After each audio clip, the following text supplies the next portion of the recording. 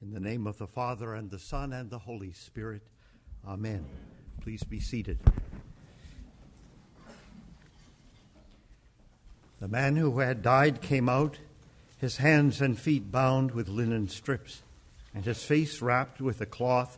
Jesus said to them, "Unbind him and let him go." Today we are looking at resurrection. Our resurrection, that is. That of Jonathan Daniel Croce. And resurrection in general, that state called life which follows death, which follows life. Life after death. If it seems a little sudden to speak of life after death so soon after birth, let us speak instead of new birth. Of being born again, for that is exactly the state to which we shall refer again and again in the liturgy. The new birth, the birth from above, which is the state of spiritual awakening now, and the certainty of bodily resurrection then. The hope, no, the certainty of life, the life of the age to come, eternal life, as we here and there translated. All this administered with a little splash of water from a bird bath, as our predecessors referred to this discreet little basin to which we shall presently process. But this basin stands in for a pool, a deep, dark pool into the depths of which, in the dark of night, the catechumen, the candidate for baptism, was seized and bent backward and plunged 3 times into the water and emerged 3 times, we hope, from that pool, spluttering and gasping for air.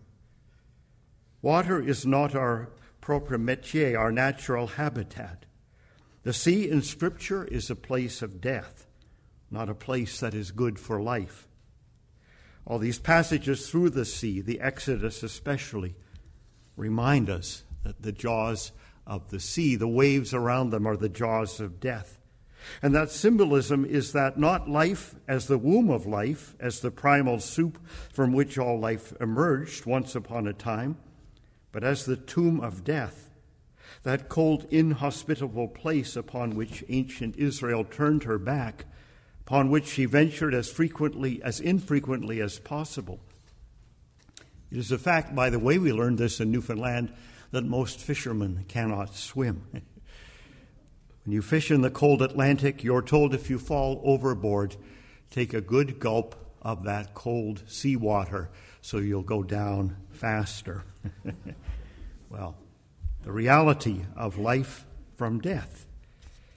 So here, the water symbolizes death, the immersion dying from which one nevertheless rises. So new birth must be preceded by a spiritual death. The renunciations we will hear tell us what we are dying to. Do you reject the devil and all rebellion against God? Do you renounce the deceit and corruption of evil? Do you repent of the sins that separate us from God and neighbor? 3 times under to the devil, to evil as a false promise, to evil as a false way of life. And the reference to rebellion against God, which is the source of all of it, the natural state from which we are somehow, by God's grace, rescued, plucked, like those who survived a capsized boat threshing in the water, for the Arminians here, better for those who are Anglicans, like those who did not survive, who sank to the bottom of the sea like a stone, dead weight, and are now suddenly seized by the hand of the Almighty, pulled up out of the water, hurled onto the shore, the seawater spluttering from our lungs. New birth. Violent means, perhaps, but to seize us from the grasp of the adversary, such means are necessary.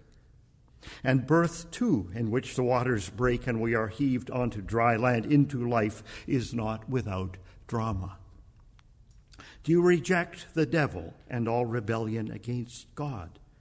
The question will be asked in deadly seriousness and answered in the affirmative. What else can we do?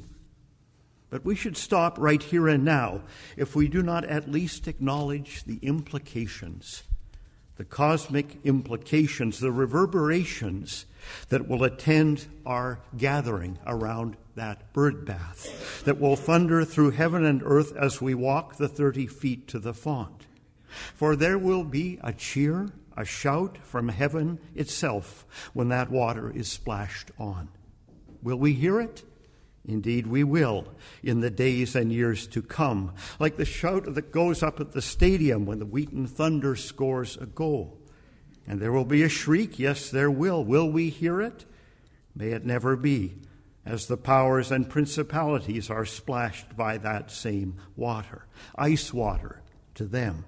They will shake themselves out and splutter too and slither away into the slime, the primal ooze, which is their milieu.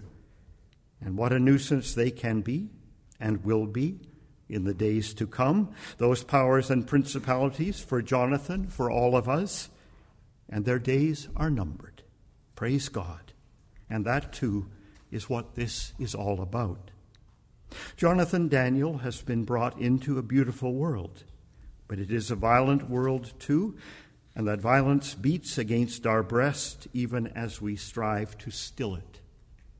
To set us free once and for all from that urge to violence against God, which is our repressed predisposition, there had to be violence too.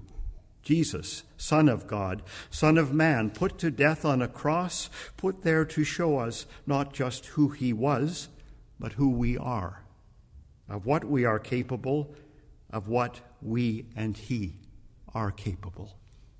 Yes, into this beautiful, good creation, it was necessary to put that cross, to put to death not just Jesus, but us. The sin we have in our DNA is incurable, and no amount of good work, good habits, will cure us of it.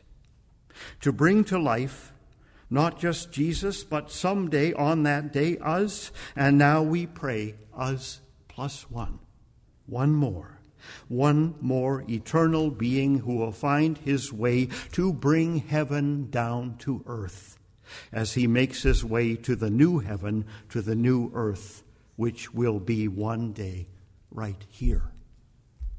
Today, as you have noted then, is a baptism. It is also our patronal festival, which means it is a funeral. Don't jump to conclusions. A requiem mass, a missa pro defunctis, for the departed. Every Sunday we gather the communion of saints here, from whom death does not really depart us. We gather them mainly in our music, in which we try to capture the music and the poetry of the last millennium or two. Today's anthem is from the year 2011, but it's part of a continuity which branches back into the past, and it is from a requiem, a missa pro defunctis, for the departed.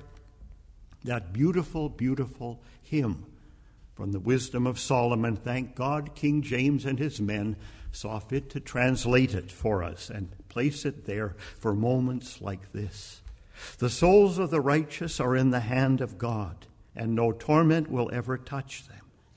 In the eyes of the foolish, they seem to have died, and their departure was thought to be a disaster, and their going from us to be their destruction.